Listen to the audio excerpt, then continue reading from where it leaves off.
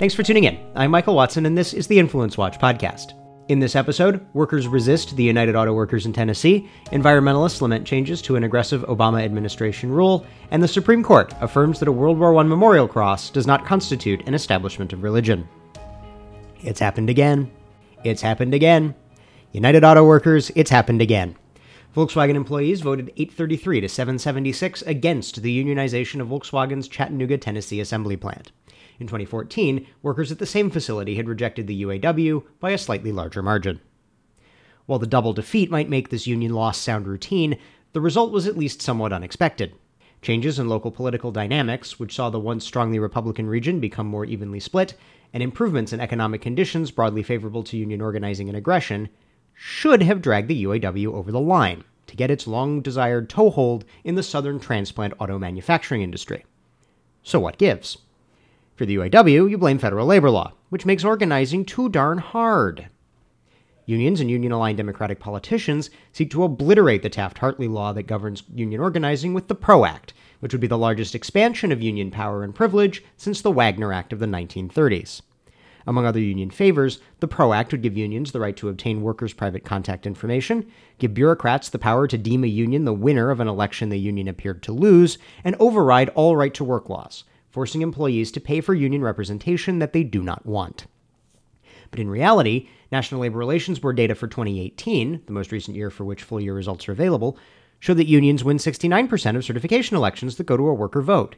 So the UAW really should have won, but they lost. Why? First, one must consider the UAW's ongoing national corruption scandal. Officials in the Fiat Chrysler division of the union were involved in a kickback scheme that federal prosecutors have spent the last few years unraveling. 4 one-time UAW officials, including ex-Vice President Norwood Jewell, have pleaded guilty. A number of Fiat Chrysler executives who allegedly used the scheme as, quote, an effort to buy labor peace, have also pleaded guilty. Second, while the comfortable pace of economic growth can impel irate workers to union militancy, it can also keep satisfied employees happy with rising wages and competitive benefits. And wages and benefits for Volkswagen workers exceed the local median. So are paying UAW dues and signing on to its social agenda really worth it? The Environmental Protection Agency repealed Obama administration rules setting nation and industry-wide standards for power plant emissions, replacing them with new rules that do not regulate the electricity generation industry nearly as strictly. The administration hopes that the rules will revitalize U.S. coal energy generation and production. The rules will also aid natural gas generation. The Obama-era rules, known as the Clean Power Plan, had not gone into effect. The Supreme Court had stayed their taking effect pending litigation by mostly Republican states, led by West Virginia and Texas. The Trump administration says its Affordable Clean Energy Rule will reduce power plant emissions by 35% by 2030 relative to 2005 levels. Much to the chagrin of watermelon green socialist environmentalists like the Sunrise Movement, much of that improvement will come from power companies' own voluntary decisions, like replacing coal generation capacity with natural gas, much of it obtained by fracking. Meanwhile, California and New York have vowed to block the Trump administration rule. Had the Obama-era rules gone into effect, a likely outcome would have been substantially higher energy costs. Estimates suggested that the rules could have driven up national average electricity prices by 11 to 14%. Furthermore, macroeconomic impacts were projected to include an average annual shortfall in employment of 300,000 jobs per year. And this illustrates a problem for the revolutionary vanguard of the environmentalist movement, the sorts of groups that support the Green New Deal and its bans on air travel, private cars, and animal agriculture. While most people want a cleaner environment, when the costs of keep it in the ground, to quote 350.org leader Bill McKibben's vow to end all conventional energy use immediately, or a $90 trillion radical top-down socialist makeover of the entire U.S. economy, to borrow Senate Republican leader Mitch McConnell's description of the Green New Deal, are made apparent, they balk. And even worse for the anti-coal and gas crowd like Mike Bloomberg, whom we discussed last week, the new energy economy they seek, a clean, simple replacement of conventional energy with wind, solar, and batteries, may be beyond the physical limits of supposedly mature technologies. For more on that, the Manhattan Institute released a report, The New Energy Economy, An Exercise in Magical Thinking, warning about false assumptions underlying these projections. So if the quick and easy just transition is a myth, where does that leave environmentalists? They're forced to argue that de-development, making people's lives worse, is necessary.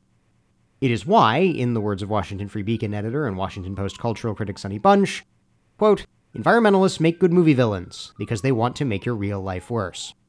And boy do they. In a Twitter thread compiling examples of Bunch's Law, one finds California considering bans on gas stoves, an article at environmentalist website Grist calling for lawns to be culturally stigmatized, and Data for Progress founder Sean McElwee calling for no more meat clogging your arteries and praising vibrant communities that will emerge after a ban on private cars.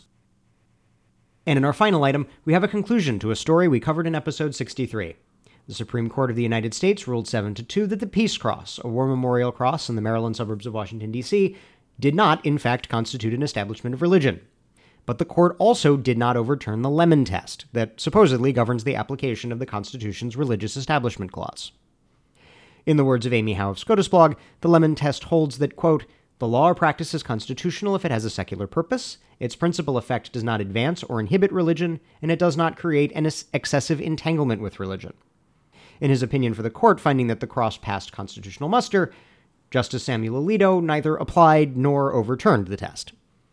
In a concurring opinion, Justice Brett Kavanaugh argued that the Supreme Court declines to apply it so often that the Lemon Test might as well not govern the application of the Establishment Clause. The ruling is a victory for the American Legion, a veterans association, the state of Maryland, and the federal government.